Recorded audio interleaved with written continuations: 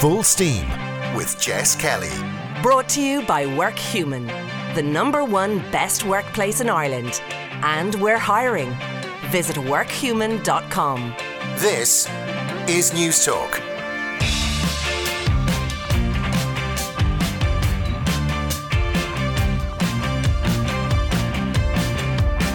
This is Full Steam, a series that profiles some of the most influential people from the world of science, technology, engineering, arts and maths, all of whom just happen to be women.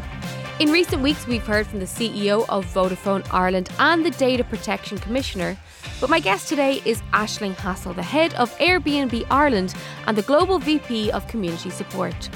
With a career spanning more than 25 years and experience working with companies such as Sage, Vodafone and Symantec, Hassell has plenty to bring to the table. We began our conversation by discussing her early life. I grew up in Glasnevin, went to Holy Faith there for right up till senior school, started in junior school, and then that's where I grew up, North Side, and I got a scholarship when I was actually in 6th year, and so I ended up moving over to United World College in Wales, and I did 2 years there and did the International Baccalaureate. Oh, cool. And what kind of child were you? Were you academic? Were you sporty? Were you focused? Were you scatty? Definitely not scatty, but I was always a good kid, you know, so, and I was always the brainiac, I suppose, in the class, so I'd kind of, you know, just do really well without an awful lot of effort, which used to annoy other people, but also a mix of sports, like I played sports all the way through school, so big in hockey, and that was really what I spent most of my time doing outside of school, right up through, 6th year. And do you have siblings, or are you an only child? No, youngest of 6. Oh, wow, big family. Yes, so I had 2 brothers and 3 sisters, and my sisters had all gone to the same school, so I got all the hand-me-down uniforms as well. We all are pretty tight-knit, and again, coming last, I suppose you get to benefit from all your older siblings' experiences. So one of my sisters is big into hockey as well, which is kind of why I started that, and but fairly diverse family, but we all kind of grew up in that same environment. And did you always have a clear vision of what you wanted to do, or did that kind of come later? No, not really. Like when I was growing up, I went through different phases, as I think every kid does. One of the things I really thought I would end up doing was acting. So I joined Dublin Youth Theatre when I was in secondary, and really enjoyed just doing amateur dramatics, and won a prize one year in the Royal Shakespeare Festival. And so I thought that would be my path. But I also was fairly interested in science. And so I had started doing a lot of science as part of the Leaving Cert, etc. And so it was gravitating more towards that, as I was finishing up, and so that's kind of where I ended up gravitating and put the acting on hold. And were you encouraged into the science spaces, or was that something that you just fought towards yourself? I don't know if I had to fight for it, but I definitely leant towards it. So none of my family is at all scientific or anyway that inclined. They're more arty actually. And so I was very different in that sense, but I just always found it interesting, and just really enjoyed, always used to love chemistry. And so just kind of felt that it was just kind of you gravitate to something that appeals to you. Had a great chemistry teacher. I think teachers are really important in terms of fostering the interest in subjects. And so if I hadn't gone to United World College, I would have done probably a science degree. I actually did pass maths for the leaving. And that was because going back into sort of girls in tech, I wasn't really encouraged to be good at math. I was always told, oh yeah, you're okay, whatever. And there was kind of you were an exception if you did honours maths. So I started honours maths and then fell back to pass. And so that limits your option obviously, because you have to have honours maths for an engineering degree. So actually going to Wales, I took the higher level math and ended up doing great in the IB. And then when I came back to Trinity, I went into the engineering faculty. So it is interesting how small little kind of moments in your life do make a substantive change, Absolutely, yeah. It's all about who's around you and what you're encouraged into. How did you find living away from home at a young age? Did you like it? It did take a bit of adjustment. Like, you have to think, I went from an all-girls convent school into a co-ed dorm environment where, you had to, and also multicultural. So you had to deal with, mixed classes, mixed races and mixed cultures and all of that. And it was great. Like, it was I think they were probably the two most formative years of my young life. They just really shaped, I think, my philosophy on life and kind of just taking a bit of an adventure. But it was hard, yeah. I was definitely homesick for a while. But I got a few, my family came over a few times just to kind of keep the connection and bring tea and cake and things like that. But made friends there that are still lifelong friends. And I think it just opened my eyes to a bigger kind of horizons, and like most of my friends are international for that reason. And it just set me on a path then to do engineering, which then, of course, led me into tech, I suppose. And were you always an outgoing person? Because leaving home at that young age can be quite intimidating, and some people can either, sit in their dorm room quiet the entire time or make the connections that you seem to have made. Did that come naturally to you? I would say I'm an extrovert, so I do get energy from people, and I think also the way that the college is formed is you actually have to do social impact activities, and so I did beach rescue, which is actually trained to be a lifeguard, which I trust me, I could hardly swim a length when I started, so it was quite the endeavour. But by virtue of you had your classes, but you also had a lot of activities. The minute class finished, you had lunch, you're straight into your activities, and so you were always in the thick of things together.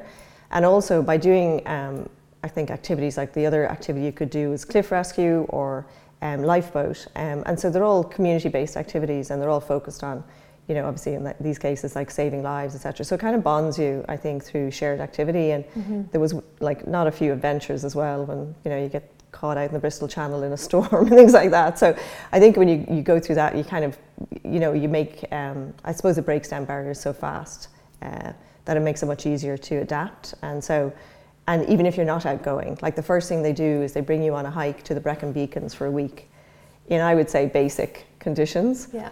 And so you're trudging through the Brecon Beacons, and of course it's always raining. And so it's usually damp, you're in damp tents, it's kind of a survival of the fittest, if you will. But that kind of just immediate immersion into sort of a survival mode, I think also kind of just, even if you weren't outgoing, it brings you out of your shell and gets you connected in with everyone. It seems to me, it sounds to me that you became sort of more well-rounded because you had the academic side, but then also the adventure side and the connections. So when you came back then to Trinity, how did you find that? Did you enjoy that experience? Yeah, it was great. I mean, I suppose in the same vein, I probably got stuck into trying to keep that balance again. So got very active in the canoe club and started doing that. That was my sport pretty much through college. And tried a few other clubs. I was disastrous in the rifle club and things like that. But I tried everything just to find kind of what I was reasonable at, but also had fun at. So I kind of kept that social aspect up all the way through college. Probably, as you say, kind of leaning on the experience I'd had in Wales. So. And was the course, what was the gender makeup of it? Was engineering predominantly male, or was there a good balance? In Wales? In Trinity. In Trinity. Oh no, it was, I think there was 150 of us in the class, and there was about, I think it was 25 or 30 girls. So, so no, it was very much skewed, obviously, towards male environment. But, the girls formed a little, we had our own little clique, I think, in terms of just banding together in a way. But the numbers, I still think the numbers are pretty low. I haven't seen latest stats, but I don't know how better it's gotten. I actually skipped a year because in the middle of, after second year, I took a year off to go traveling. And so I actually experienced 2 years, and the second year that I joined was no better. Okay. So it hadn't changed much year on year at that stage. But And where did you go travelling, and what kind of prompted that decision then? It was sort of random. I went to Boston on a J1, like a lot of people, and I just ended up answering ads in the paper for jobs. And one of the jobs, I actually applied for 2 jobs, and I got them both, and I picked one. But one was in a store selling canoes, because obviously, so it was an outdoor adventure store, kind of like Great Outdoors. And then the other one was office manager in Boston Sailing Centre. And so anyway, I took the Boston Sailing Centre job, and that was a job that was split with this other girl, Mimi, who's still a lifelong friend now. But she and I just used to run the office for the sailing club, which was basically, it's a great idea. It's a membership-based sailing club, so it basically democratized the sailing. You could buy an annual membership for like $700 or something, and use the boats for certain hours. And the more you pay, the bigger boats you could get or whatever. So it was actually a very community-based sailing centre. So we ran the office there. And then what prompted the year off was coming to the end of the summer, and I also used to manage the marina. And this beautiful boat sailed in one time. I was like, oh, that's a nice boat. It was a Shannon 50, stunning if you ever see one. And I got talking to the crew, whatever, and they were heading to the Caribbean. And I was like, oh, well, that sounds really cool, you know. Yeah. So I rang home and said, hey, what about taking a year off? Now you have to remember, like, my family would be quite conservative and, you know, do things, you know, in a generally, you know, kind of textbook way, if you like. So here was their daughter ringing up saying they're going to take a year off from college, you know, and go off on a boat. So all of that combined, they were incredibly worried and thought I'd been kidnapped, but I wasn't. So anyway, I took off on the boat and I worked down in the Caribbean for the winter season and then came back up to Boston in the summer. So it was great. It was a good adventure. Sailed offshore for the first time. So sailed from Boston down to Bermuda and Bermuda down to the Caribbean. Horrendous weather, but found I could, you know, I got sick like the rest of everyone, but survived that. And then but that whole year, it was just a good, bit of adventure and kind of, I was sort of sorry I hadn't taken a year off between, say, finishing, you know, the International Baccalaureate and going into college. And so it was kind of, because a lot of the people I graduated with, like in Atlantic College, did. Okay. And so I'd seen all these like notes from around the world of, you know, going backpacking everywhere. So it kind of was a bit of catch up for me, but it was really, really good actually, just to kind of mature a bit. So. And was that just getting something out of your system, or did you ever contemplate, you know, traveling further or staying on the road or anything like that? No, I mean, I did feel I needed to see my degree through. Like, so it was always a sort of a little kind of a sabbatical of my own. But no, I'd be always fairly driven to kind of getting things over the line, you know, and so came back with full intention, like finish my degree, and then wasn't really sure at that time where that would take me, but was definitely, I had chosen, the way it works in Trinity, you're probably aware, is you don't specialise until your third year. So I had been generalist up to then, so it's a good time to take a break if you're going to take a break. And then I specialised in mechanical manufacturing, so I kind of was going into a new phase anyway. It was hard coming back because all my class had moved on, and so you had to kind of do new friendships and everything, but that was the only downside of it, I think, really. And so then when you specialised, did you do work experience? Did you have sort of eyes on the prize of what you want to do when you finally do complete your degree? I did do work experience. I worked in Guinness's for a summer, which cool. was so as a mechanic, which is like they had no safety shoes. Myself and another girl in the class, and a fitter is what we were. But they had no safety shoes our size because they hadn't had. I don't think they'd had to fit out girls before. So they actually had to go to nurses. So we had white safety shoes, which you have to realise you're already sticking out, you know, in a fairly male-dominated environment in your blue fitter suit, and then we also had these glaringly white shoes to match. So we were quite the sight. But it was a great experience, and I think what did that tell me? It told me probably I did want to go into manufacturing. Okay, it's good to be honest, like it's a tough environment. It's a really tough environment. So probably checked something off rather than added to it. And then honestly, I didn't know what I wanted to do when I finished. I just knew that you know, I just liked the tech kind of environment. I like building things in general, and then, you know, so I wouldn't say I was too, I suppose, deliberate in my career steps. I just sort of like, you know, when you graduated in that year anyway, it was more about getting a job. So my goal was really to get a job and kind of start my career versus what that job necessarily was, you know. And so what was that job? So the first job I got out of college, I actually, I did a master's straight after finishing. So I did a master's in fluid dynamics. And that was actually a sponsored mastership, so I got paid for it. So it was kind of my first job, I suppose. And that was all on two-phase flow and heat exchangers, which is very exciting. Wow. So I can send you that for nighttime reading anytime. So I did the masters, and then after the masters, I actually took a job with H.W. Wilson. Okay. So H.W. Wilson it's actually a publishing firm from the Bronx.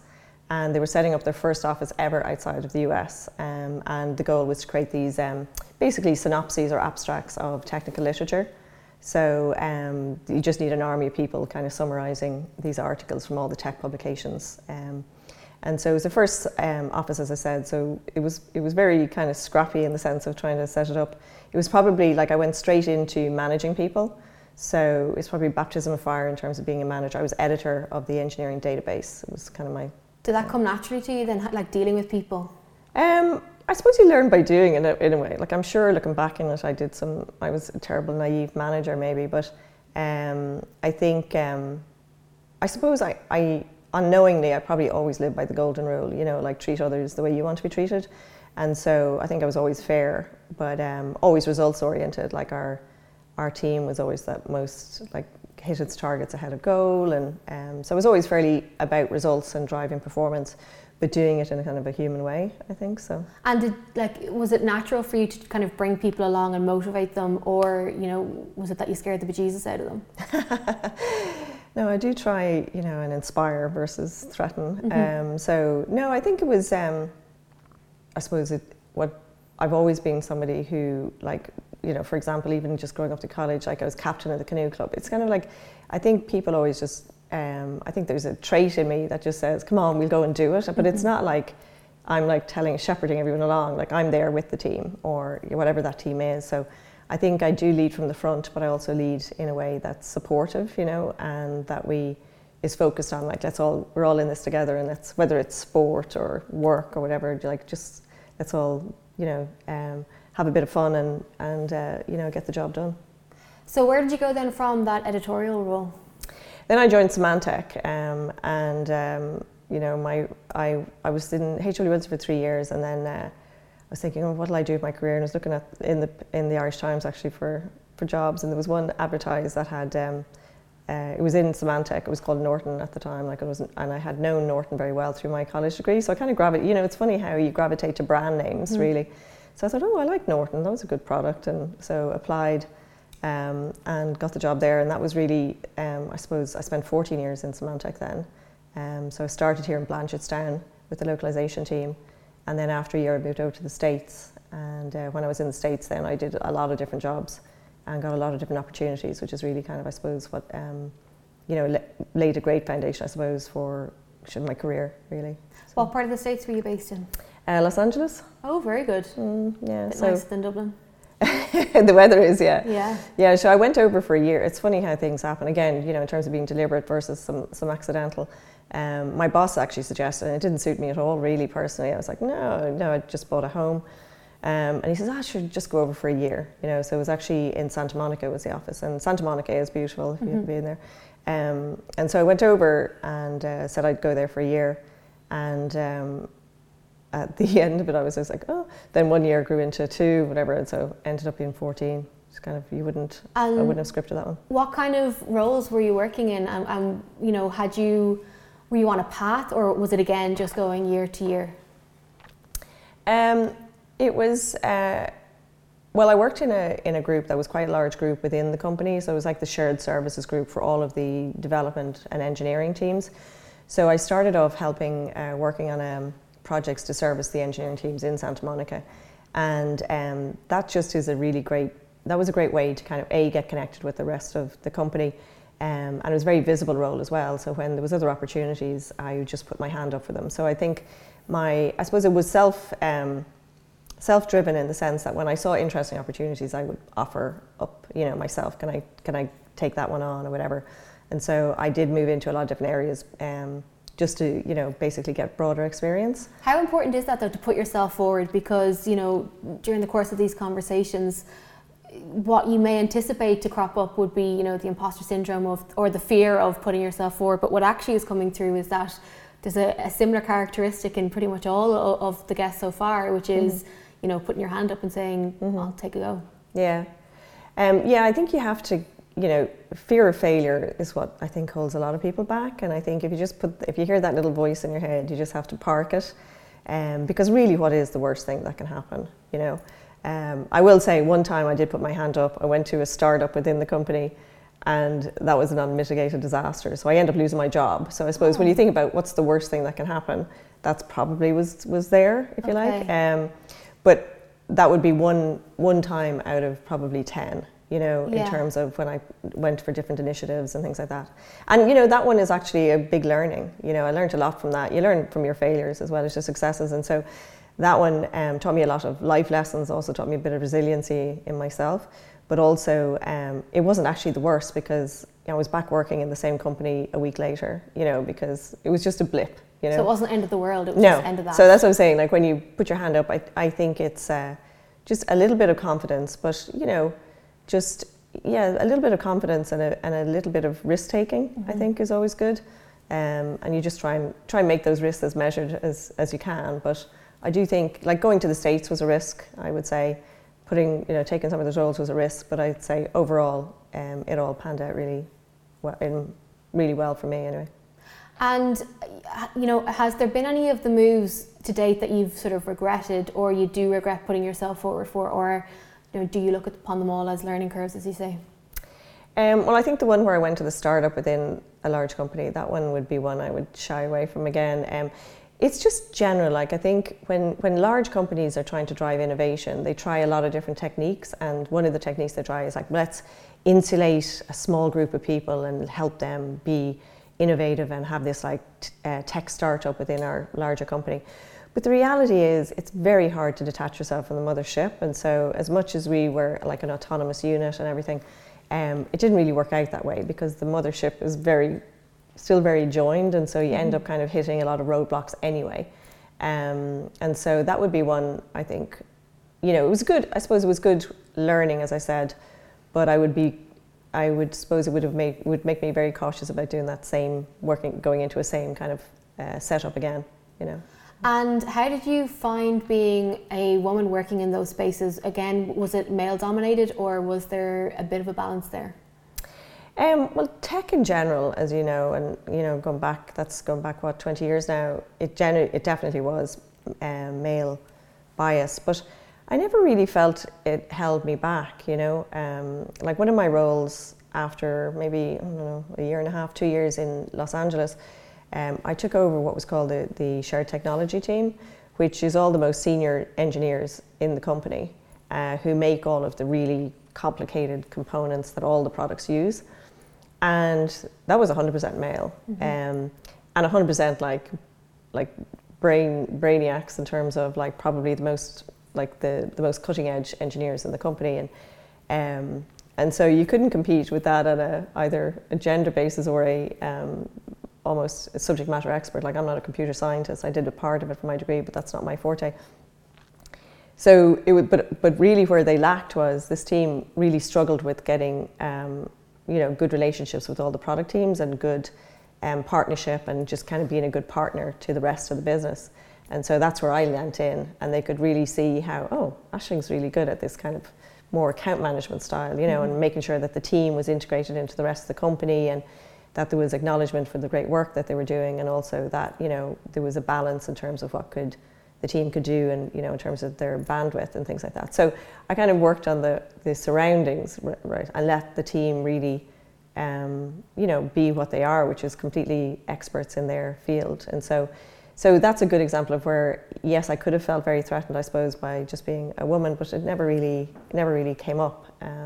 How important is that in leadership, though, to identify what you're good at and what you're not good at? Because sometimes ego can get in the way, and you want to be all things to all people, but that rarely ends well. Yeah. Well, I think, not so much even about being a woman, but I think in any role you have to realise what your strengths are, and you have to build a great team around you. So that's always been my philosophy. Like, I love hiring people who are better than me at anything, really. And usually targeted in terms of what skills in terms of the team needs. But I think you have to surround yourself by great people, and then you have to let them do their jobs, otherwise what's the point? So it's not good for anyone. So I tend to kind of foster a good sense of ownership and leadership within the team. And then as part of that, like, I know what I'm really bad at, and we'll try and supplement that through the team as well, and just focus on what I'm good at. And so what year did you move back to Ireland then? It's about 5.5 years ago, 6 years ago now. Oh, really? Okay, so it's very recent. Very recent, then. Yeah. And so had you set up, had you a family and set up an entire life in the US? Yeah, like, we were very embedded. I had 2 kids, and My daughter had actually come back to college, so she graduated in Trinity. She did Law Pol, and my son was in what it was like, I don't know what's it called. I'm getting mixed up between all the terms. Primary school, basically. Okay. Like he was 6, so so it was a big lift. But at the same time, like we just decided, like we wanted to get back to Europe and be a bit closer to family, and so yeah, it's been worth it though. It's good to be back.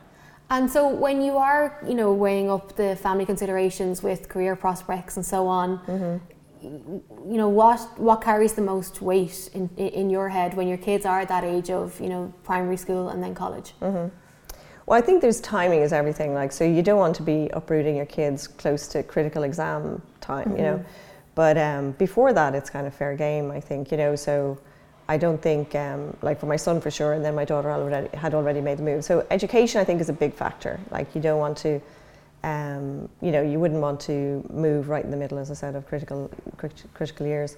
I think the rest of it, though, it's with your other half. It's always a negotiation about what makes sense, Like we had looked at moving. I had actually gotten headhunted a couple of times to go to different places like Hong Kong or Montreal. And on a job front, it looked really interesting in some of those, but it just then became the practicality of like, really? Like, it wasn't a great timing, whatever. So I think for me, it's always a balance. It's definitely a balance. It's not career comes first. You've got to have you have a life outside work. So you have to get a balance, and I think it's always just making sure that all of those things can actually work sympathetically, And so you moved back. Did you move back to Dublin? Well, initially I moved because the first job I took back in Europe was back in Vodafone in London. So, and we were a little bit between like deciding, are we going back to Dublin or would London be close enough, or etc. So I moved back for the job anyway. My husband stayed in the States because, again, going back to school, Alex was still, it wasn't summer holidays or whatever. So I think I started in January or something. And so I started in London, moved back, started working from there. And then we had a Skype family. And how was that? It was challenging. Irish homework over Skype is a challenge. My husband is not good at It's a pain Irish. in the same room, yeah. Oh my gosh! But trying to decipher what my son had written down, which was his Irish homework, and what my husband thought it was a different. So that was, they were emotional Skypes. But anyway, we got through that.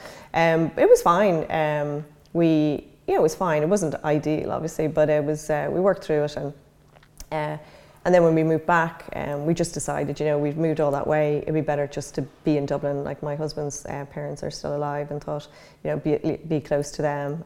So we basically situated in Dublin, which meant I was doing the London-Dublin commute. And that's tough, I would say. So like living in like a one-bed place in Ladbroke Grove, and then commuting backwards and forwards, say on a Friday or on a Monday. So that I think was challenging. From a mental space as well, that has to be tough, because you don't really have an anchor in one place, because your mind is in both, but also you get sick at the sight of Dublin Airport as well. Like there's only so many times you can go through security before you go insane. Yeah, it is. I will admit it's challenging. So I admire anyone that's done it I did it for a year, and then took a job in Dublin. But no, I found it was challenging, and so. Fair dues to anyone who can pull it off for longer. And during that time, was the work rewarding enough that you felt it was worthwhile, or were you doing it just to do it? I think the work, it's an interesting job that I took. It was a very senior job. It was a great job. It was in group, and it was to drive a customer experience focus across all of the operating units. So Vodafone has 22 operating units, and so I was kind of a consultant internally. But the challenging part of it, I think, was really you are a consultant internally. I work for group, and so I would go out and just try and work with the other heads of customer experience to really drive that through key initiatives. But you're not actually doing the work, and so that's what I missed. Like I actually like doing the work. So that on balance, it wasn't a great fit for me. So after a year, I decided actually joined Sage as their head of customer experience, and that was much more actually doing the lift internally and really driving that focus. So, and is consumer experience, is that being the go-between for the consumer and then the company, and you're trying to make everybody happy, or what exactly does that job entail? Well, it's different in most companies, so it gets used a lot in a lot of different ways. But in the context that I was working in, towards the latter half of Symantec, and then in those roles, it was really about making sure that as you do, when companies get bigger, they can tend to lose sight of why they're in business, which is at the end of the day to provide value to an end user. And so it's really about reinstilling that in a business and making sure that every aspect of the business is aware of their impact on the customer. And what they can do to make that experience much better. So that was what those roles typically were. Okay, and so then when did you join Airbnb? In February 2014, so I just had my 5-year anniversary, which is very exciting. Thank you. Yeah. And so when you joined, how big was the company? Like, did you know what you were getting yourself in for, and what role did you enter? Yeah, no, is the short answer. So the company overall, my first day actually was flying to San Francisco for what we have is an annual gathering called One. Okay. And there were 600 employees at that time. And so my first day was in this whole thing with Brian, Joe and Nate on stage talking about the company and whatever. It was really exciting. So it was 600, it was about 75 here in Dublin. And you could tell, I mean, obviously, through the interview process, I knew it was a fast-paced company, high growth, founder-led, and all of those things appealed to me. So I went in eyes wide open. But I suppose the reality then, when you are in the thick of that, is that it's incredibly fast-paced and incredibly high growth. And with the founders, like they're continually trying to, push the needle in terms of where we're going. So I think. So yeah, it was. I kind of sort of knew what I was getting into, but it's definitely outpaced even my expectations, I suppose. Yeah, it's incredible how companies like that have grown so fast. It seems to suit your interests, given how much you've travelled and the experiences that you seem to like. You must get a good satisfaction from the job that you have now. Yeah, I mean, what appealed to me about when I met Brian, it met a lot of people in the interview process, but Brian in particular, when he was talking about the mission of the company, it just really appealed to me, because it wasn't about like we're going to be the biggest accommodation provider. It was like, we're going to create a world where people can feel like they belong. I was like, wow, that's amazing, and we're going to do that by opening up travel experiences to people that are more local. I thought, wow, that's really cool, and so that definitely resonated with me.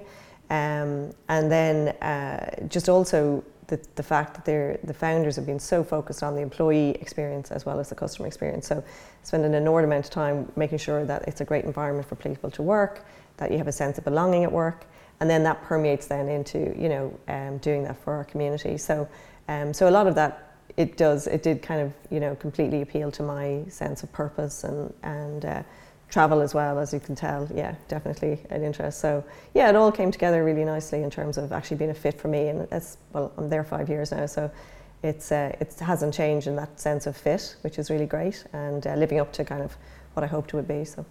And does the pressure change when the company becomes more visible?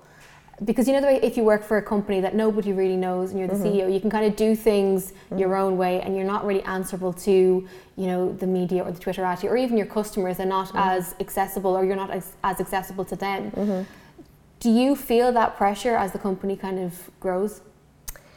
I think Brian, our CEO, does a great job of having us focus on our core jobs, and you just get on with doing the right thing. One of his ambitions is that we're a 21st century company, so we're not maniacally focused on just one aspect of our delivery. It's about serving our employees, our shareholders, our hosts and our guest communities, and the communities that we are in really well. So with that multifaceted, yes, there's kind of, it's more complex, but it actually makes you really focus on the things that matter. And so I think we just keep doing that, like focus on the things that matter, focus on the community, and focus on delivering great experiences. And so that kind of keeps you grounded, I think, no matter what. And I think as well, the founders, again, I'm super impressed by, because they always are rooted into the mission and just making sure we deliver on it. And has your management style changed over the years? Have you noticed that you've either become more of a hard ass, or are you more like laid back, or has it changed at all? I suppose you do get more wisdom, the more experience you have, you just have seen a few things play out before. So I would say it's a bit more mature in the sense that I think I'm better now at getting ahead of challenges than like having them hit me, you know, because you just sort of go, oh, it's kind of like being a sailor. Like if you're a good sailor, you'll see something about to go before it happens. And so I think I'm better at that, which means I think I'm a better leader because just life experiences has given me a bit more, I suppose, because I worked in so many different roles as well in the States. I do have a lot of, like, I know enough to be dangerous in an awful lot of areas because I worked in a lot of areas across the company. And so I've got a lot of expertise that kind of, I think, helps inform my decision making. So I hope that I'm a better leader because I'm using that wisdom wisely. I don't think I've changed my style though. I think my style has pretty much stayed consistent, which is, as I said, I do live by the golden rule. I'm always fair. And I do like to inject a bit of fun, like I think, we spend a long time in work, so you don't want it to be too much of a drag to go in every day. So I think, you really do need to make sure it's a great atmosphere. And I do like, I love building teams. So I've always been focused on the team, trying to get a great team together, try and make sure that it's a high performing team in the sense that we all have each other's back. And so no, I think those components, if you like, of my leadership have sort of stayed constant and have just been a bit wiser. And so what are the traits then when you are hiring? Do you look at academia? Do you look at experience? Or do you look to meet someone face to face and then make a call on it that way? That process has evolved a little bit, I think, maybe just through technology, etc. So obviously being a global organisation, I do a lot of interviews over WebEx, and I think they're okay, like they're better than phone, but it's hard really to build a rapport with somebody. So we have our approach now has evolved into, like, we'll definitely do WebEx interviews, and but we'll have the finalists come and they do a pitch. So it's usually a presentation about either whatever area they're coming into. Like, so we just hired a great guy who's going to lead our product efforts, and he gave, like, had to do a pitch on what his vision would be in terms of building out our platform. And so it really, that I think is a really good way to just, well, first of all, see people think on their feet, but also just to kind of see on the chemistry and the fit with the team. And so what I look for is definitely, obviously, you have to look for functional expertise. But we also focus as much on what we call the core values. So we have 4 core values that there's special interviews for, and so it's a 50. Like it's as important as your functional fit. And the core values are kind of what I suppose brings a golden thread between us all. Like we're all very diverse, but somehow have the same sort of value system, I think. And so we do that. So that's a key component. So there's the values, which is the fit with basically the mission and etc. There's the functional fit, and then there's also skills balancing on the team. So I've got a very senior team now. They're great, but there'll be areas you go, we don't have anybody, from like with this expertise, and so it'll also kind of, while you want a person to a particular role, you'll also be looking sort of, I suppose, like for jam on it in the sense of, is there other kind of skills that they could bring in as well? And so you come obviously from a scientific engineering background.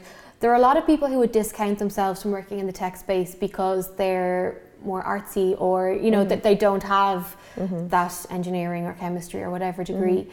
Do you think that there's a shift happening in technology now whereby there is the space for that different type of brain? Because even if you just look at artificial intelligence, yes, it can do this, that and the other, but an artistic brain might say, well, it can do this entirely different thing then as well.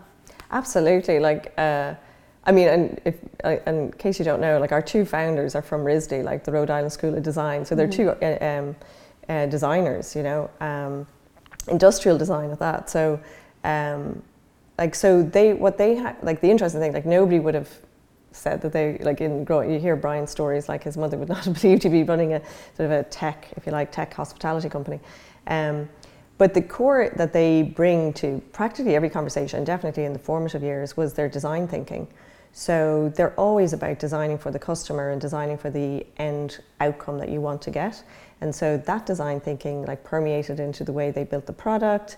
It permeated into how they engaged with the community in the early days, like Joe going out and knocking on people's doors and taking pictures. I think all of that just led into a different mindset that I think if you're too focused in terms of like the bits and bytes can get lost. So obviously they found Nate, who was a friend they had met in college, And so Nate is the engineer who built the product. And there's hilarious stories of the two of them talking to Nate, because Nate would be very logical and practical, and the two of them would come back with some crazy ideas. And he'd ultimately build it, but like they were always the ones kind of building the creative edge. And you see that more. So a big theme right now throughout tech, and every company is design thinking. So we've just led a design initiative in my area, which is community support, and that's focusing on, can we design the best customer experience for the community when they need help? But it was all led by design. So, and we had these really creative, we've got a great design team that work for on the SUP team, the products team for community support, and they did an amazing job working. We had an agency co-lead with them, and so between them, it was all thinking about like design and how you're purposeful about creating a great experience. And so there wasn't an engineer to be seen in terms of that effort. Obviously, then we have to turn it into a roadmap, and that's where the rest of the team now are actually building this out with the engineering and design and content team. So I think it's actually completely essential to success in business now, to have that kind of balance, as you say, of not just the creativity, but the approach in terms of really thinking about the end user and how you can build something great for them. And we touched upon it at the beginning with your own story. What do you think can be done to try and tackle the gender balance, which is still like sort of weighed one way when it comes to the STEM subjects? Well, it has to start early on, and I just think the curriculum and the education system have to drive it. Like there has to be great teachers. They have to have a great curriculum that they can follow.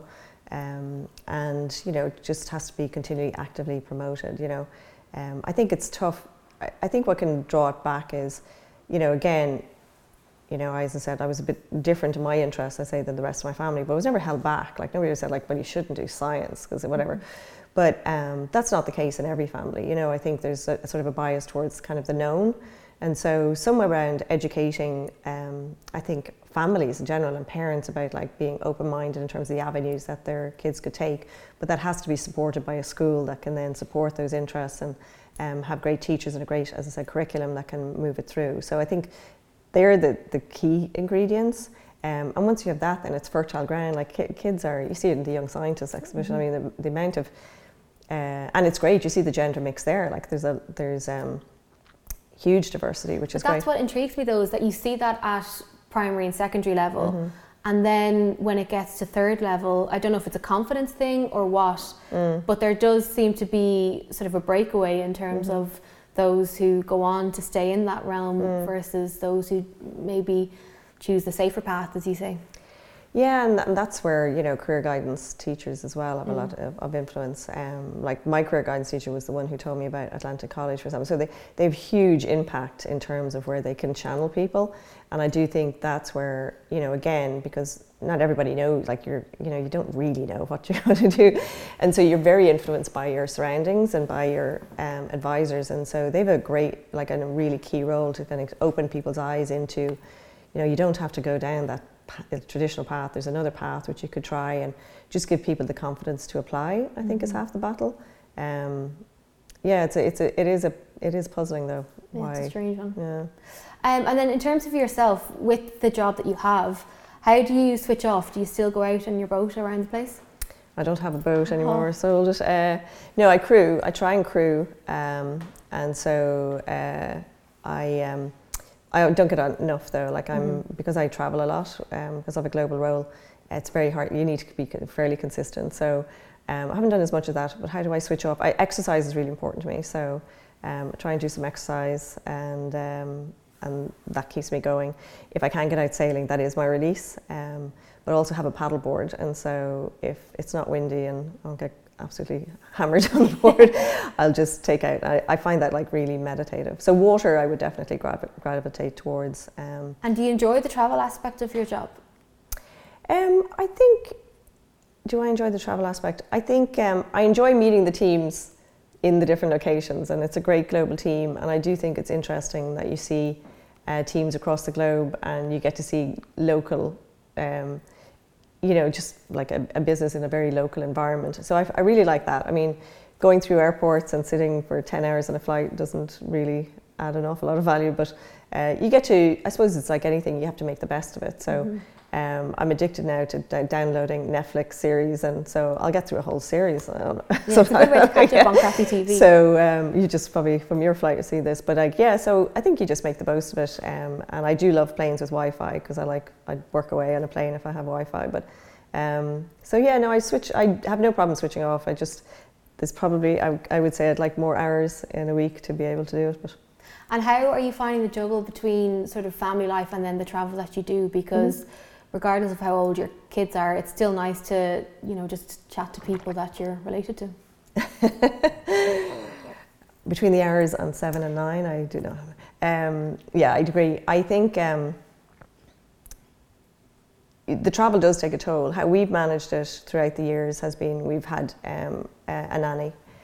We tried like a lot of different variances of somebody who would pick up Hannah or drop off, and then my husband travels as well. So when the two of us had these synchronized calendars, which was a nightmare to try and make sure, because I would invariably forget, like, oh, I'm going to San Francisco next week, like, I'm going to Guatemala or whatever. So we've had a few like that, and we just said, you know what, even though Alex is 14 now, so he can definitely fend for himself, it's just the logistics, So that's how we've managed it. We've probably had a live-in for the last, like, I don't know how many years, like last few years in LA and then here, just to help with that, So that's been a huge help. And then, it is, we just you have to kind of plan, So myself, my husband have this shared calendar now. We're just working out trying to work out all of our shared travel and then holidays and things like that, so.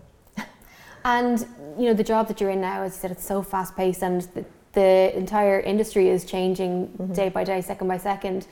Is this where you want to be? Can you see yourself doing this for another 5 years, or do you kind of get itchy after a while and start to look at new opportunities?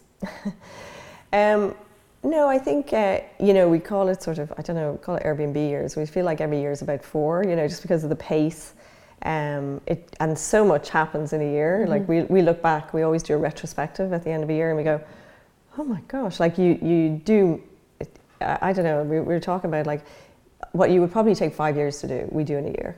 Like we just pack a lot in and we get through a lot, which is fantastic. And if you like delivery and you like building things, there's no better place. So I think for me, I've been with the company 5 years, and it's just every year's been a new challenge. So it hasn't felt like 5 years. The way, like you just look back and you go, oh my gosh, like I can't believe like the company I joined and where I am now is completely different. Last year we went through that big redesign. So that was again another opportunity to kind of, okay, like how do we kind of continue to push forward our ambition? And out of that I took on more responsibility. So I have another area, like the product team that supports the community support team, under my remit now. So that's expanded my scope, which is exciting. So I'm actually spending a lot of time now with the product team and the engineering team, which is, I always worked with them as partnerships, but now really trying to help create the connective tissue and kind of really accelerate our progress. So that's actually another, I suppose, accelerator in terms of my interest. So I think as long as you keep, and this would be the same in my career in other firms, like as long as you keep kind of reinventing what you do or kind of adding to it or mixing it up, it never really gets stale. So it definitely isn't stale for me now. And so is this what I want to do? I think we have a huge ambition and I want to land the ambition. So I don't know if that's 2 years or 3 years or 5 years. Quicker would be better because we're all impatient to get where we want to be. But I really am invested in the vision and the mission that we've laid out. And so I definitely want to see that over the line, and we'll see how long that takes. Awesome stuff. Thank you so much for your time. You're welcome. Thank you. Good. Thank you very much. That was great. The hour flies by. Was that an hour? Yeah. Wow. Yeah, just under an hour. Oh my gosh. Squeaky shoes here.